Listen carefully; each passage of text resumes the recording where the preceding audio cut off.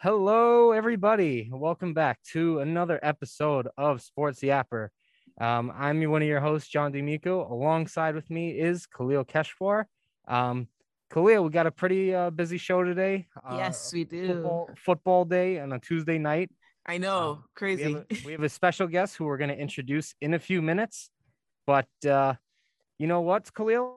I think we What? have to mention a fun fact of the day. Khalil, Okay. I don't know how much you're into what if you're a big foodie and whatnot.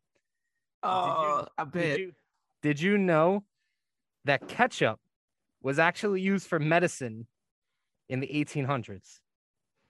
That is interesting. I- I- That is a I- new one. I'm not gonna say what it treated. Why? I don't want to ruin an appetite, but uh yeah, no, that's a first for me, and I'm a Yeah, big ketchup guy. I don't know exactly. if you Me put a pan. too. So Yeah, uh it's best you really don't ruin it because I'm wouldn't I watching catch up right now and I have to eat soon and I don't think that will work out. I know. Khalil, Yes. it's time to introduce our very special guest. You have the Okay. connection, so I'll give the honor to introduce who we're interviewing today. Yes. So today, guys, we have Mark Ernay with us. I've worked with him on the Terry Sports Network, which basically what they do is they cover all the home games at St. Francis College. And so this is Mark Ernay. Please introduce yourself.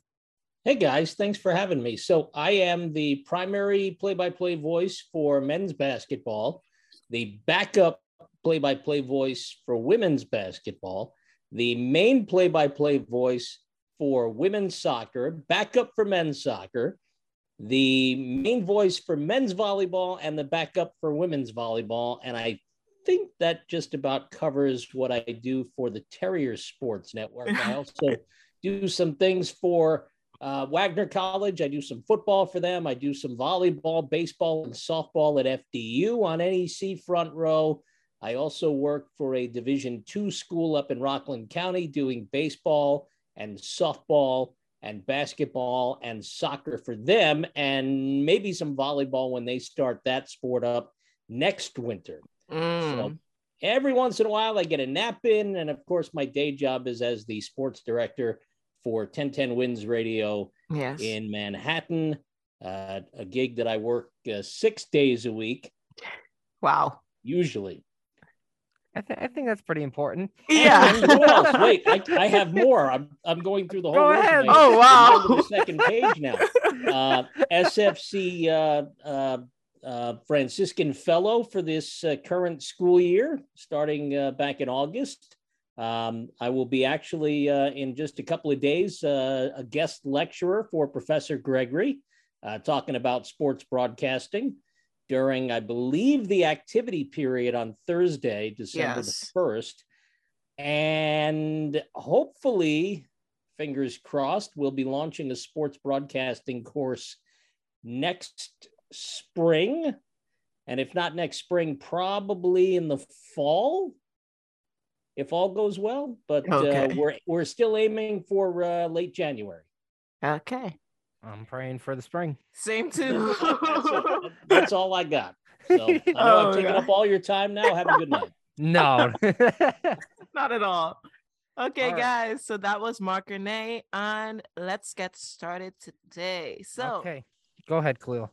for the first section, we're going to be doing pretenders or contenders. Okay, you want to start with the AFC, guys? Let's start with the AFC. Mark, who do you think in the AFC East, let's start with the East, is going to be the contenders? Well, that's a good place to start. There is, as we speak, a two-way tie for first, Miami and Buffalo. Obviously, the Bills going into the season were one of the heavy favorites to advance not only out of the division, but all the way to the AFC Championship and beyond that to the Super Bowl. Oh, wow. They have had some moments where they have not quite looked like Super Bowl material, but again, after 11 games and with 6 to go, they are tied for first. And right now, obviously, that would be good enough to make the playoffs. The Jets are only one game behind. They've been one of the biggest surprises in the conference this year. Agreed. Obviously, having struggled, and they haven't made the playoffs in a decade. Yeah. It's been a while, but Robert Saleh has done a terrific job in his second year as the head coach. Obviously, Zach Wilson was benched last week, did not play. And the Jets beat the Bears 31-10 behind Mike White, who became the first quarterback for the Jets since Mike White himself last year to throw for over 300 yards and 3 touchdowns. So the quarterback situation needs to be worked out. The Jets have a terrific defense that is continuing to really improve week to week. And let's not forget the Patriots, maybe a down year for them at 6-5. They're in last in the 4-team division, but only 2 games out of first place. And, with the extra playoff team this year, or as of this year, there is a legitimate chance right now that all 4 of those teams could be in the playoffs. Wow. I agree with you 100%, Mark. I honestly don't know if you agree, but I think this is the toughest division in football right now. Just because I could honestly see any of these teams coming away with the division. It's that close of a race. And like you mentioned, a down year is 6-5 for the Pats, which is like, that's a solid team for different franchises on most years. So I honestly think this is the toughest division in football. Well, I'm a Giants fan, so I'm going to argue that the NFC East is the toughest division. And in fact, if you look at this, we'll get to that. But I'm a Jets fan, to bottom, top to bottom, they do have better records. So, oh God, we'll keep that in our hip pocket for later on. But certainly in the AFC right now, that is the most competitive division. All 4 teams are over 500, and none of the other 3 divisions can say that. True. Khalil, the next division. Yes. So next we have the North section of the AFC North. So we have Ravens and Bengals that are contending. What do you think about that, Mark? Do you think the Browns and Steelers can catch up, or not at all? Well, they're 3 games back, and I don't think so. The Steelers had to move on after Ben Roethlisberger retired. Their quarterback situation, they drafted Kenny Pickett. He's finally starting. They probably won't be able to get up to playoff position. The Browns have had sort of a hit or miss year too, but they will get Deshaun Watson back to make his debut for them, presumably this coming weekend. Ravens and Bengals are tied at 7-4, and obviously Cincinnati came out last year and made it all the way to the Super Bowl. So it's hard to discount them, even though it feels like Joe Burrow's having a down year. He's going to get Jamar Chase back, I think, this week. Okay, to help out with the receiving. But, the Ravens are always dangerous. Lamar Jackson, certainly an MVP contender again. We'll talk about that in just a couple of minutes. Yeah. I know that's on your plate. But I'm not real high on the Ravens defense right now. And they're coming off a pretty bad loss a couple of days ago. Now, I agree on the with the Ravens. They got to be able to figure out to close games. But they're not like a it's one of those things where a team, you either win these really close games or you lose. I still think the Ravens have a good shot just because, they have a lot of firepower on defense. I know they have to figure out how to close these games out because that does add up. I think it's the 3rd game they've lost in with 15 seconds left on the clock, which it's unheard of, unthinkable. But still, you got guys on this defense like Humphrey. And Justin Houston's a veteran, and Patrick Queen is a young up-and-coming linebacker. A lot of firepower here. Lamar Jackson's still a very good quarterback, so I wouldn't just count out the Ravens yet, but I do see what you're saying. They got to figure out how to close some of these games. Yeah. All right, now let's go into the AFC South. We have the Titans for sure being the basically only contender I will say in this group. Texans not even close and will never get close for the rest of the year. And then we have Colts and Jaguars tied. But let me know, what do you think about Titans going into this next section here? Yeah, I think, Khalil, they'll probably be the only team in that division that makes the playoffs. Yeah. They've got it's basically a 3.5 game lead with the Colts having that tie early in the season. Yeah. And so because of that, the Titans had a really bad loss. If you remember their opening game against the Giants, New York went for the 2-point conversion and wound up winning. And that would set a lot of teams on a downward spiral, but they've been able to bounce back and have themselves, they've won 7 of the next 10 games after that. Mm-hmm. So that's pretty good. They're undefeated in their division. They have a winning record on the road. They're 4-2. And I think that, they have weapons. Derrick Henry is always dangerous. And as long as they keep him healthy, they are going to have a very legitimate chance of putting a scare, at least, into whoever they play in the postseason. Okay. Right. And Mark, one thing I'll say about the Titans, they play hard for Mike Vrabel. Ever since he stepped in there, it seems to be that he gets the best out of his players, which is not an easy thing to do as an NFL coach. But I will say, Mark, I know they're not going to be contenders yet, but Jacksonville, I could say this for sure. They'll be there in the future. They played against Baltimore, like you said earlier, when Baltimore blew it against them. Jacksonville is going to be there in the future. They got this young quarterback, Trevor Lawrence, who's looking better and better. Seems like Doug Peterson's been the right guy. Still need to build a little more for Lawrence, but I think they'll be a force to be reckoned with in the future. Yeah, John, I definitely tend to agree. I think Trevor Lawrence had his best game so far. The Urban Meyer experiment obviously was a disaster. Yep. So they've got the right guy. Certainly, Peterson put a team in the Super Bowl and won a Super Bowl. Right. So he's got pedigree. It's just a matter of, as you said, getting the right pieces around Trevor Lawrence and then shoring up that defense. But they did what they needed to do. They came back and they beat the Ravens, who, again, looked like pretty solid contenders in the North. So it was a really good win, certainly puts them on a good trajectory. I just think that 3 games back with 6 to go might be a little too much to overcome. Right. Yeah, that might be a little too much for them. A bit tough. Yeah. Khalil, yes. Go to the switch over to the NF. Oh no, just sorry, now you're forgetting the West, bro. Excuse me, sorry. Wait, we're not oh my God! Texans? Exactly. No.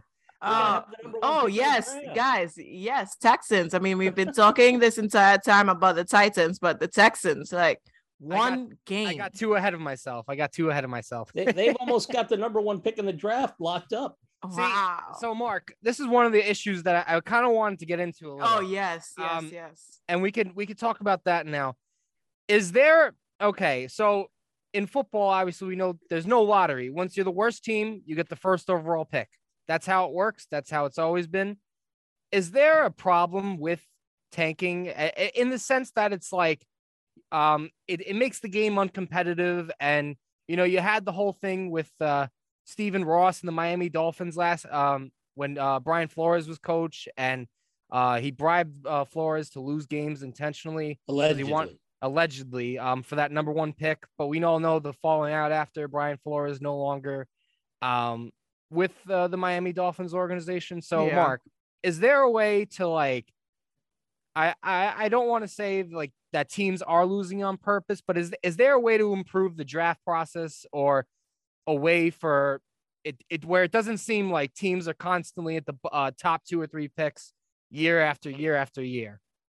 Well, you know what? I think for now, I would tend to leave the system alone. And one of the arguments that I always hear back, and it actually makes sense to me, is that you have a 53-man roster active every week.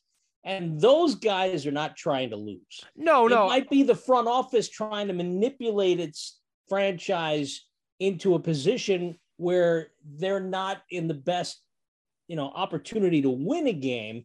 But I just, the players on the field, no matter if they're, 3rd string left tackle or, 4th string emergency quarterback, they're not trying to lose. And so, we've seen it happened to the Jets a couple of years ago. If you remember, where if they had lost the game, they would have wrapped up, a number one pick. And instead they won a game that, their fans were hoping they would lose. I do remember that. And wound up with the second pick, right? And that's how they got Zach Wilson. So I think the system is okay as it is.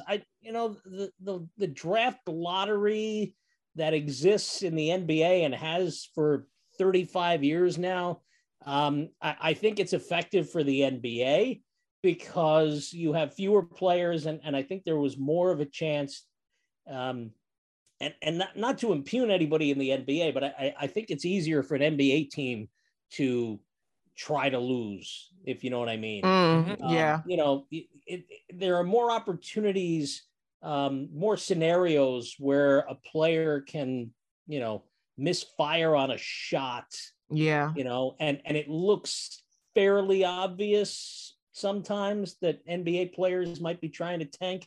NFL is a little harder to pull off, I think. And even baseball's gone to a draft lottery because they felt that, that front offices were intentionally trying to lose games. So I think right now I might tend to leave the NFL alone. Okay. But it's definitely something to keep an eye on.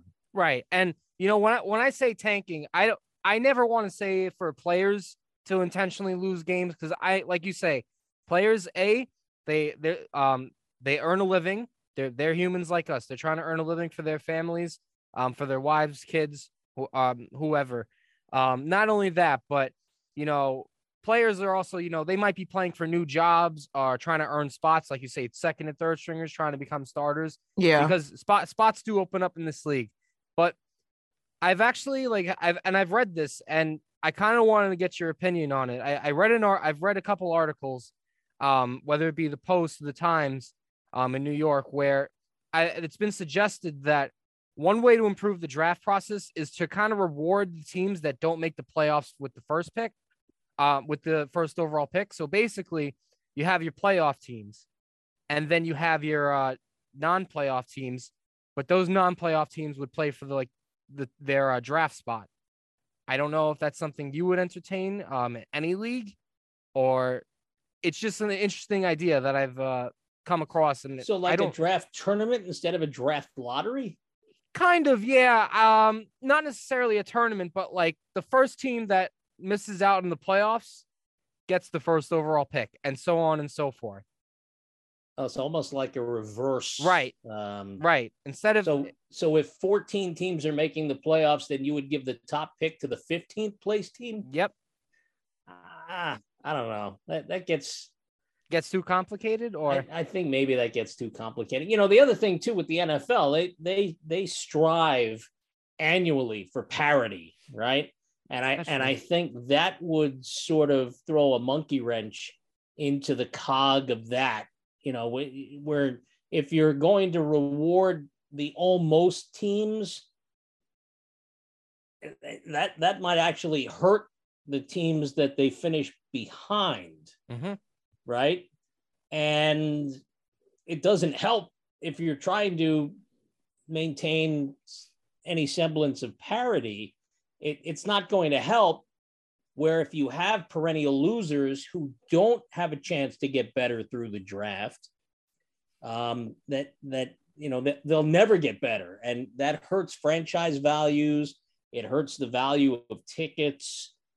And there are a lot of, ancillary other things, that snowballs. Yeah. And if you don't get, if you don't have fannies in the seats, yeah, no, that's a problem number one. Exactly. And teams are already combating that for a million different reasons. But if you force them to stay non-competitive year after year after year, it's gonna hurt. It's gonna hurt. Yeah, you're gonna lose. That hurts the product from 1 to 32, and I don't think you can afford to do that. Yeah, it's just an idea. I mean, no, you know what?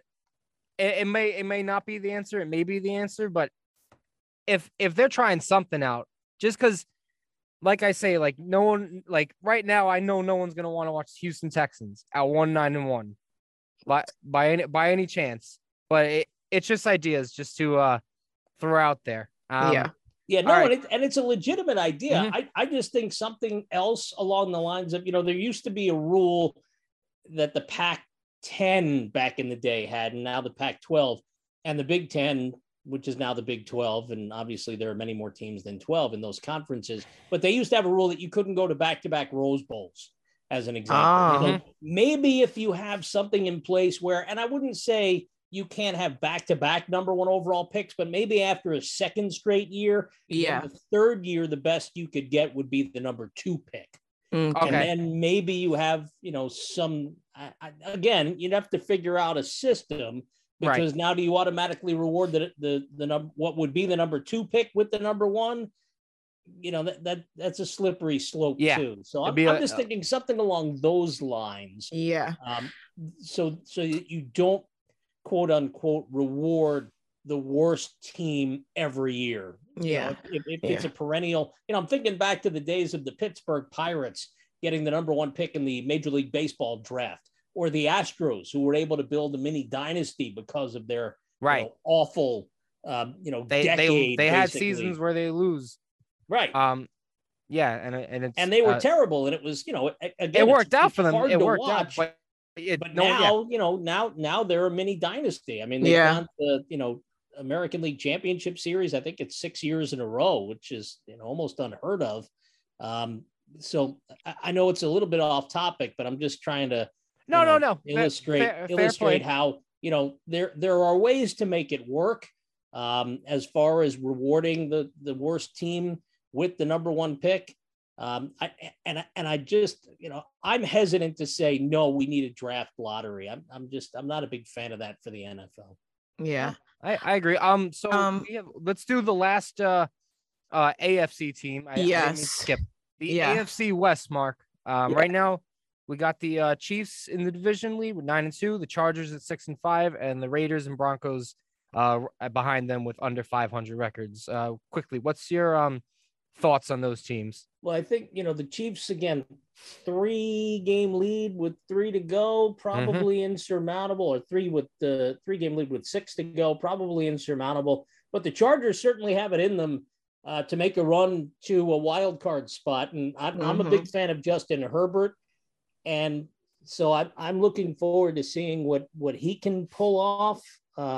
And their head coach, I like Brandon Staley, who's done some good things. I just, how far they'll go, I'm not sure, but I think they'll make it interesting over these final 6 games and really put the fear of the football gods into whatever team it is that they wind up, contending for that last wild card spot with. They'll make it interesting. Okay. No, I mean, Chiefs. The Raiders and Broncos, on the other hand, will not. I think they're toast. Which I'm disappointed about too, especially with the Raiders, because I'm a big Green Bay's backup fan. And for them to take Devontae Adams and perform like this is like, why take him in the first place? You should have just left him with us. We would have done better than this season. But come on, use the dude. He's better than this. He can do so much more for you. So use him. I think the bigger surprise is how awful the Broncos offense has been. Oh God, exactly. They might be. Yeah. I think another coaching change. With that being said, before we get back into that, guys, remember to tune into FFC Radio on TuneIn or the Radio FX app, the official app of the college radio, to be able to hear this podcast either every Tuesday night or Wednesday afternoon. But yeah, going back into the Broncos, probably the biggest disappointment in football. Yeah. You got a star quarterback that looks horrible right now. No, seriously. Oh God. There's a crazy stat. No. If the Broncos scored 18 points in every game they played this season, they would have a 9-2 record. Sorry, 10-1 record. Wow. Damn. That's unheard. And they're 3-8. There's no other way to say what the problem is. And it looked uglier this weekend when one of his I think it was the defensive lineman Purcell that got into an argument with Russell Wilson, or he seemed to be yelling at him. I was going to say it wasn't much of an argument. I think he was basically reaming Russell out. And the worst part was Man. the Hackett was right there, the head coach, Nathaniel Hackett, and he didn't say anything, but he saw it happen in front of him. Well, what can you say? I mean, there's no defense. I understand, but as a head coach, you kind of have to control the locker room Exactly. and make sure that stuff doesn't happen, because now it's worse. It's embarrassing. No, I think heat of the moment, it's okay. If it festers and it repeats, and they have an issue in the locker room or they have an issue at practice, then I think it's something that would need to be addressed. I think in the heat of battle, if a guy sees something he doesn't like, and listen, we only know about it because cameras are everywhere now. Right. There are wrong 20 time, some odd cameras covering every game. And, you can't avoid, especially on an NFL sideline, if anything happens that, the cameras are going to pick it up. And even if it's not the cameras, there are the fans who are sitting in the stands with their cell phone cameras. True. Right. And they could pick it up too. So that, there's no such thing as a secret anymore. No, the other 30,000 cameras, but but I understand. Right. In the heat of the moment when something like that happens, you'd rather see that than the guy running up on him in the locker room after the game or up in the tunnel and, and screaming at him. So at least, there was a context to it. I'm thinking back to the IK Enimpoli. Is that his? I hope I'm getting his name right. With the guy Geno who decked Smith. Geno Smith a few years ago and broke his jaw. There's no place for that. And, it doesn't matter if the guy owes you money or if he stole your, if he stole your girlfriend, whatever it is, there's just there's no place for that. Yeah. But I think this is a little bit different. It wasn't a physical altercation. It was just, it was some harsh words directed from one guy to another. Regardless, and, he may very well just been saying, "Hey, Russ, get your blank out of your blank." And you're probably right. Regardless, though, it doesn't look like it's going to be safe. Just a final word in. It doesn't look like that. That helped the cause for Nathaniel. What doesn't help Hackett is that they're 3-8. So if they finish, anything like 3-14 or even 7-10. That may be what hurts Nathaniel Hackett more than two of his guys arguing on a sideline during a game. Right. And it honestly does look like he is going to be out. But anyway, let's switch over to the NFC. NFC, guys. Mark, yes. This is your division. We'll start it off with, we got your team in here. This is my division. It's my favorite division in football. It seems to be everyone's. One team I love, 3 teams I hate. I'm dead. The NFC East. This could be the toughest division. You got the Eagles, Cowboys, Giants, and Commanders in that order. Mark, thoughts on these teams in the division? Well, let's start with, if the season ended yesterday, all 4 of those teams are in the playoffs. Yep. Cowboys, Giants, and Redskins. Boy, Redskins. Commanders. Listen, 50 some odd years of talking about a team with one name and then they change it. It's very difficult to transition. It's like when the Cleveland Indians became the Guardians. I forget that too sometimes. And then I remember, oh, nope. Change team or so change anyway, name. And obviously they had the Washington football team in between, but all 4 teams in the NFC East would qualify for the playoffs. And I think the Eagles, obviously at 10-1, I think they've only been 10-1. This is the 4th time, and all 3 other times they made it to the Super Bowl. So that bodes well if you're a Philadelphia Eagles fan. They've got the 2-game lead on Dallas. The Cowboys have 1-game edge on the Giants, and they're a game and a half ahead of Washington. And so Philly and New York have to play each other twice. So things could change. Yeah. And the Giants do have 1 more game. Actually 2 games with Washington, the first one coming up this weekend. So, a lot could still change in that division, but I think Philadelphia probably will hold on for the division title. And I wouldn't be surprised at all if the 3 other teams, if Dallas, New York, and Washington all wind up with wild cards. It's very possible. Again, Eagles might be the best team in the NFC. The Cowboys having a fantastic year. I only say this, it's either gonna be the Giants or Commanders, and I say that because it really is tough to have all 4 teams make the playoffs. But again, it's possible. I think the Giants can edge it out over Washington if I had to like pick a team for who has a better chance of getting the playoffs. Just because I think they're more well coached. I understand the amount of injuries that football team has had, but with Brian Daboll, they feel prepared every week.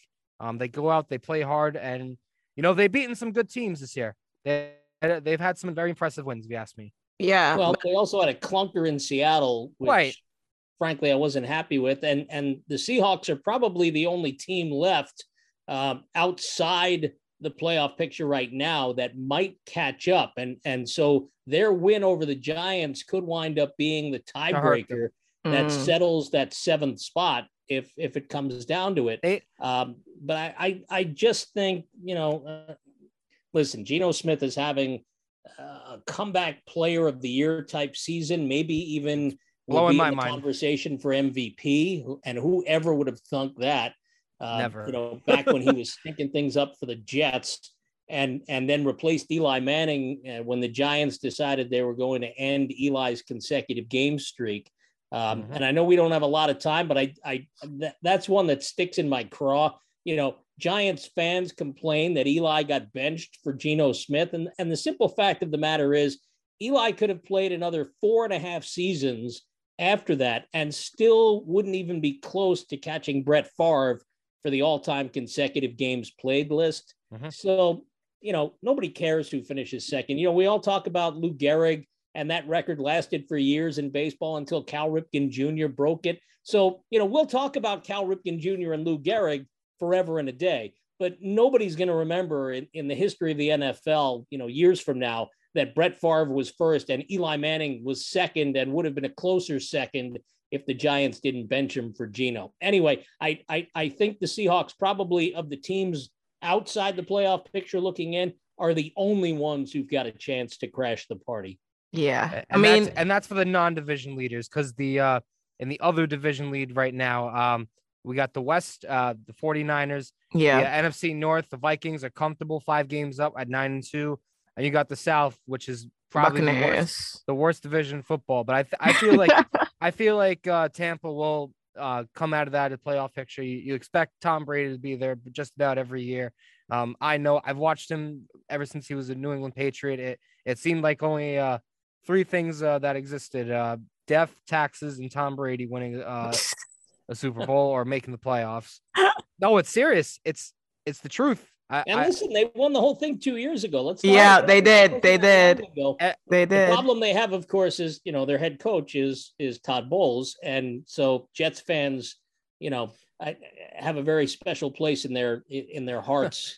And I say that facetiously. I don't. We have a Jets fan right here. It's not a special one. I get it. But, the fact of the matter is, with the rest of that division being what it is, Tampa Bay is probably going to wind up holding on and winning that division. They would, whoever wins that division will be the only playoff team of the 4. And you mentioned very briefly in passing the Vikings, who've got a monstrous lead, and they're on the verge of clinching already. Yep. And they'll do that with a win on Sunday, but against the Jets, interestingly enough. But the fact of the matter is, John, you talked about, you think maybe the Eagles are the best team in the NFC. And I know a lot of people who would argue the Vikings probably are better. It's really tough because I'm not discrediting the Vikings, but this is actually something we were going to get into with the MVP talk. First off, my pick for it right now would be Jalen Hurts. I think he's having a fantastic year. Oh my God, yes. But first off, the Eagles, it just doesn't seem like they stop adding to the defensive line. And it doesn't matter who's playing. It seems like a bunch of these guys could be first string people. I mean, you just think of like some of the oh my God, you take a look at their depth chart, and you look across, and you got guys that could Brandon Graham, Fletcher Cox, they just picked up Ndamukong Suh, very good pickup. They traded for Robert Quinn, Linval Joseph. A shame that Derek Barnett got hurt, but he was a good lineman. They got Hassan Reddick at linebacker that could pass rush. And I think it's a championship defense. You look at the secondary too. You got Bradbury, Darius Slay, one of the best corners for a long time. I love the trade they made for CJ Gardner-Johnson, but it seems like a championship defense. And then, with the year Jalen Hurts has had, I really think he deserves MVP. I know his offensive line is great and he's got some good weapons, but I think it's just a little bit better than the Vikings. Yeah, I mean, even with the last game that he played against Packers there, he had an insane rushing percentage. And it's he is a prime example of what a quarterback should be these days in the game. And I just love his play. He's not scared to take chances. And so maybe that is what is helping Eagles to even play even better and to have such a great record this year. But he has been exemplary this entire season. I have a stat here for Jalen Hurts. Go ahead. Jalen Hurts in now 10 career games has 10 career games of 2 or more passing touchdowns and no picks in his first 30 starts. The only other 4 quarterbacks to do that in the history of football: Patrick Mahomes, Dan Marino, Russell Wilson, and Justin Herbert. That's a pretty good company. Pretty good list. And I think he should win MVP this year. Well, again, if we gave an award for the first 11 games, then maybe he's he's the guy. But you still have a third of the season left. I understand. I wouldn't quite carve his name into the trophy just yet. Yeah. You can't forget Mahomes. I'm not saying there's not other candidates. I know Mahomes has had a terrific year. You could throw Josh Allen in there. Tua Tagovailoa. You mentioned earlier Geno Smith. Maybe he is MVP, which I don't think anyone saw coming this year. But right now, he's my pick. Again, I understand there's a third of the season, so it's not like I'm proclaiming this 4 weeks from now. That could change. But right now, I think he's played better than anyone.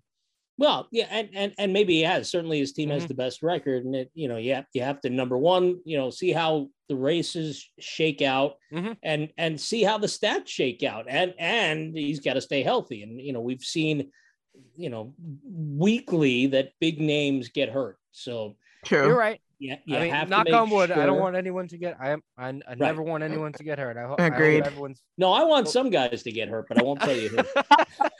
I think we could have I'm kidding. I think we could have a decent idea. I'm kidding. Actually, you mentioned some of those defensive guys on Philly, and it hurts my heart to hear names like Linval Joseph, who was a Giant before he went to the Vikings. Yep. And James Bradbury, who was a Giant for a minute and a half. If New York still had those guys, their defense, which is much improved this year than certainly what we saw the last few seasons before Dable came in. I think their record probably would be a little bit better than it is. And make no mistake, the Giants, just like the Jets, have, I think, surprised every football fan in New York that they're both 7-4 at this point in the season. Even though after starting 6-1, you might have had higher hopes. But the fact of the matter is, if you had told most Jet or Giant fans back in June that the teams would be 7-4, I think they would have wanted you committed to an insane asylum. I would have said the exact same thing too, because I'm a Jets fan, but I watch both these teams very closely. I would have never thought that either team would be over 500. It shocks me. The last time both teams, forget about both, one of these teams having some relevance. I'm dead. I'm serious though. I don't mean to be, so down, but the history, especially for the Jets. Yeah. It just, it's like a dream come true this season. But listen, if you had told us in the summer that they'd have 7 wins total, each team for the season, so 7-10, I think we would have signed up for that, given what we've seen the last few seasons. But, I think both teams can get to 10 games now. Yeah, because they're playing so well, I think we'd be really disappointed if they're not at least 9-8 each of them. Right. And certainly 10 or 11 wins, not beyond the realm of possibility. No, it's not, which is the crazy thing. All right, Mark, we're Khalil, we're going to get into the next set of things to discuss. Yes. At the trail end of the podcast. We're going to talk about one of the bigger issues, Mark. Because Yes. you've watched NFL for quite a long time, I'd say. You probably have more knowledge that you could forget that I'll ever know. But one thing I want to discuss, and it's kind of more of a serious issue, and it's not just with this year; it's been in previous years too. It kind of has to do with NFL concussion protocol and medical staff. What's the correct word would be? Malpractice, Misjudgment. Yeah, misjudgment, stuff like that. Misjudgment is nice. Malpractice might be more accurate. Yeah, right. And so you've had like for this year, you've had the Tua Tagovailoa game where the head injury, it sparked intense debate over concussion protocol, and you've had players in the past. Remember in 2020, you had Tyrod Taylor, who they're actually in a lawsuit now this year. He's suing one of the doctors because he was in for injury with it was treated for a rib injury, but it turned out to be a punctured lung. And even way back, one of the best offensive linemen in the game, Trent Williams, he's he had a whole holding out back when Washington were the Redskins, because they failed to diagnose him that he had a rare form of cancer, which that's almost his life, and very well so. He should have a grievance against them. But Mark, I want to talk okay. What is why are we seeing so many of these, stories where it's these situations aren't being handled the correct way? It's been like that pretty much since the league started, right? Mm-hmm. Rub some dirt on it, get back in the game. Right. We've heard examples, very extreme examples of, back in the day, a guy named Jack Youngblood played the Super Bowl on a broken leg. Right. Ronnie Lott, before he became a Jet, standout defensive back, a Hall of Fame defensive back with the 49ers, cut a finger off so that he would be able to play. That's crazy. Again, extreme examples, but the fact of the matter is the teams exist on winning, right? Al Davis, the departed owner of the Raiders. Just win, baby. And that's a philosophy that every team has, but Al was the first one really to vocalize it and make money off the slogan. You're going to find, very sketchy medical decisions. The Tua concussion thing was really, that was probably one of the most frightening things I've seen. And we've seen, for decades where players they used to call it get their bells rung or hear bells and would, get a whiff of smelling salts and get back in the game. And, over the years, obviously more care has been taken to try and prevent and treat head injuries and get players out when they've obviously sustained a concussion. And so there is progress being made. It's just very incremental progress, and it's at a snail's pace that the progress is being made, but it is being made. And I think we should give the NFL a little bit of credit for that, but have, the very obvious cases like Tua and some of the other ones that we've seen over the years. There really needs to be a better and a stricter process for how it's handled, right? And, the fact that they had the guy back out there the next game, and then he got even more egregiously injured is just, it's obviously not good. It's not good for the NFL itself, and it's not good for football at any level because, you have fewer and fewer kids who are playing the game now because of the inherent dangers in suffering, brain injuries. And, it's one thing if you break a leg or you tear an ACL, you can have that fixed. Generally speaking, when you have a broken brain, it can't be repaired. And that is really something that alarms a great many people. And, how do you juxtapose that with the win baby, just win baby? Yeah. No, right. It's very tough. It's not an easy thing to do. Just a reminder, guys, to tune in to the SFC radio app on TuneIn or the Radio FX app, the official app of the college radio, to be able to hear this podcast either every Tuesday night or Wednesday afternoon when it airs. Guys, getting back into it, we have Mark Renee with us, and we're going over like NFL concussion, and you bring up the point, Mark, where we said with Al Davis that teams want to win, and I get it. Players have a drive too. That everyone wants to play, everyone wants to win, because this is their life. This is what they want to do with their life, and this is their passion for life. So, and you know what? It almost is like, I don't think that's the one part that a lot of people miss when they do look into these situations. Because again, I'm sure like Tua, whether he was fine or not with his concussion, I'm sure, the first thing he wanted to do, because he's an ultimate competitor, he wanted to get back on that field for the Dolphins. And I understand that. But also you got to look at it like, you're risking long-term health for future years when you play, or, even after. There's players that have talked about, there's former players that have talked about, some of it not being worth the risk. I believe one of the former Packers cornerbacks, it was Sam Shields not too long ago, said he regrets some of the decisions making with like concussions and stuff like that, with some of the hits that he took. So again, it really does make it an interesting case, and where the league goes from here, because you've seen all these like mishaps recently, Mark. Like, would you think that any of these teams should get like, majorly punished for like mishandling a situation, kind of like something that the Chargers did 2 years ago, or when Washington was the Redskins and Trent Williams? Should teams be getting punished for some of these decisions?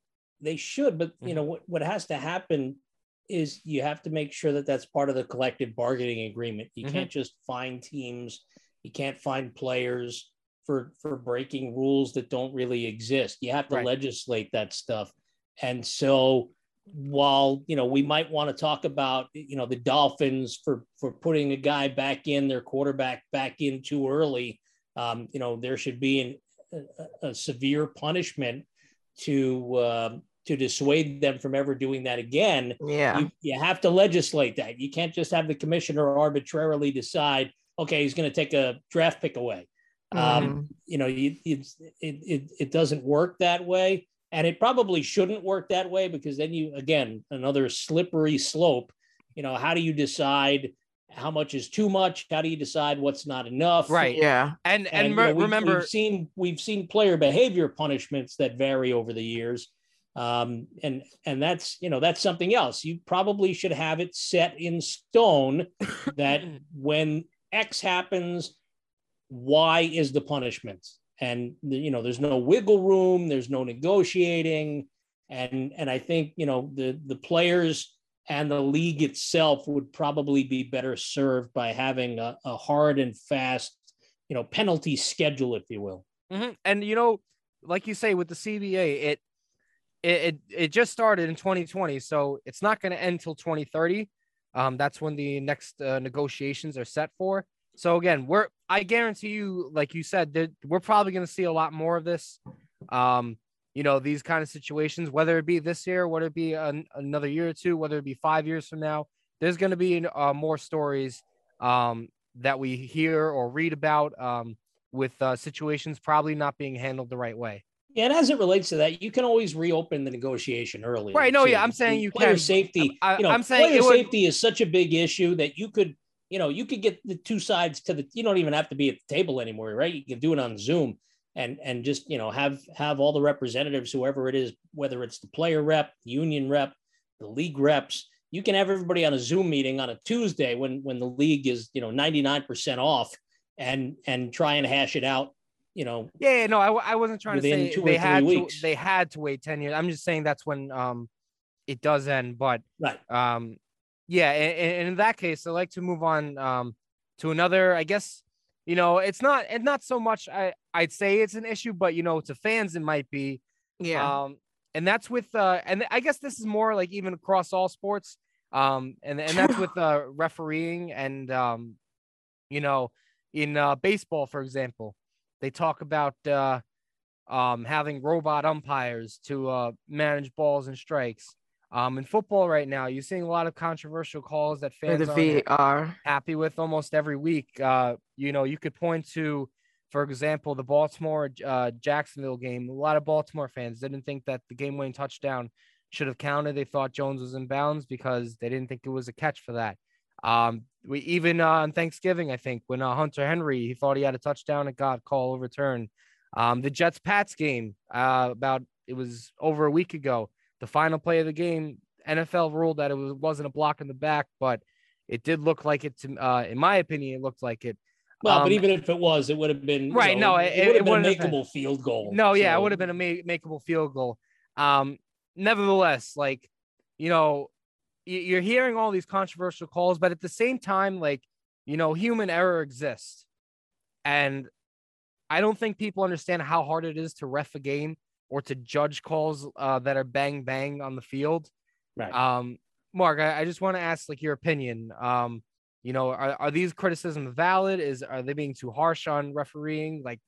What is it here? I understand we have the technology and we can zoom into, the smallest blade of grass. But I think if you have to do that, then the call shouldn't be overturned. It's one thing to use slow motion replay to rule if a guy's in bounds or if a catch is made. But, in the Hunter Henry case, I mean, if you have to zoom in on, every grain of the football and, between, the millimeters of space between the ball and the ground, and then judge, did the ball move? To me, that's not what, the essence of replay is to overturn egregious calls that officials get wrong. And, there's been talk forever about making NFL officials full time so that they don't have, side gigs and parachute in on a Friday for a Sunday game. And I can see where that's a very valid concern. It's also, the speed of the game, and you've got these old guys, the side judges trying to catch up with, guys who run a 4.3 40. Officials don't do that, right? They're generally older and slower and can't keep up. And my recommendation years ago was you should probably add a couple of guys and have deep judges. They don't have anybody who's known as a deep judge. You should maybe have a deep judge, one on either side of the field at all times toward the end zones, who can, much like a free safety, come in and go back as need be, but at least they're in a better position to keep up with the pace of play. I'm an old school guy, and I make no bones about that. I'm a baseball fan first and foremost. I think replay in baseball is silly. If you have to slow it down to 1/1000th of a second to determine if a runner is safe or if a tag was made, that's not what replay was put in place for. It's to overturn the egregious call. And so I think we might be, because of the technology, we might be getting a little too far out over our skis. But I'm not so sure that, any of the ones that we brought up here tonight really are good arguments for, abolishing replay. I just think that if they're that close and you don't have conclusive evidence, you have to go with the call on the field. Right. And the major issue I have, to interject, it's not so much, okay, I understand that, refs and umpires and officials, there's going to be times where they don't get the call right. I'm perfectly fine with that. My major issue more is and I'd say this from a fan, because I love watching sports, but my major issue is the consistency of which some calls are called. Because there are certain games where, for example, what's being a catch and what's not a catch in football. I've seen plays where, the refs, and I get there are different refs out there, but I've seen plays where a guy has caught it, bobbled it a little and held on, and it hits the ground. It's not a catch. But then I'll see another play in a different game, which is very similar, and it's ruled a catch, and it kind of confuses, the viewer or the people who want to watch and enjoy the game, just because you want to see consistency. And again, I understand it's different refs in different places, but it shouldn't. The ref's job is mainly to, it's not necessarily also their judgment. You have to remember that it's how they interpret the rules, because that's what they have to follow. It's not like they could just, make up rules. There is a rule book. But that's the major issue I have, is the consistency at what some things are called and what some things are not. Well, but there's the issue. You need to have a solid set in stone rule to determine what's a catch. And, right. If the rule book says you can't have a hand over the ball when it hits the ground, or no part of the ball can touch the ground. I go back to the David Tyree helmet catch. Right. Right. In the old days, and, not very far back, but, in the last 40 years, if David Tyree didn't land on Rodney Harrison's leg and have that amount of space between the tip of the ball and the ground, if the ball had hit the ground back in the old days, it would have been incomplete. But because this is the new NFL, and I say that with air quotes, because he had control of the ball, even if he had touched the ground with the ball, they would have called it a catch. And right. To me, that's not a catch. If the ground helps you make the catch, it's not a catch. That, to me, is the bottom line, and that's what should be in the rule book, but it's not. And so that's where some of the confusion comes in. You need a more specifically written rule on what's a catch and what's not. And then you won't have these misinterpretations. Or if you do, then that's what the replay rule can clarify. Right. And you know what? I hope there's more of like a, like you said, a more clear interpretation of the rules. Because I honestly think it confuses refs too, if I'm going to be honest with you. Right. Well, again, it's not even the interpretation of the rule. You need to have a clearer rule. Well, like a clear. You have to write it better. Yeah. I mean, it's very simple. You have to write it better. It's like the strike zone, right? Yeah. The strike zone is an interpretation by home plate umpires.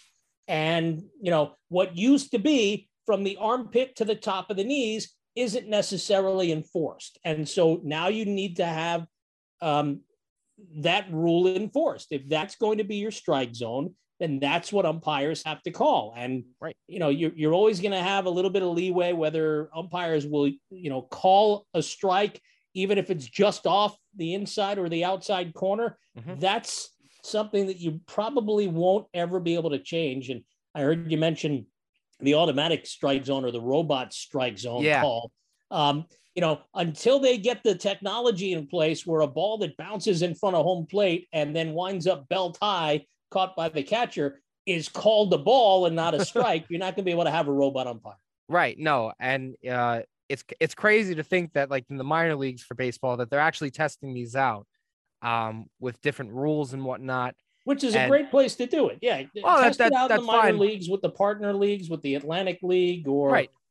the Frontier League. That's fine.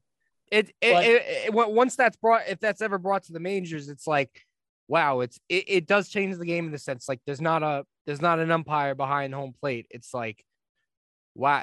There will be an umpire behind the plate. He'll just be there to oversee. It'll be overseeing, but like it won't have the same impact on the game.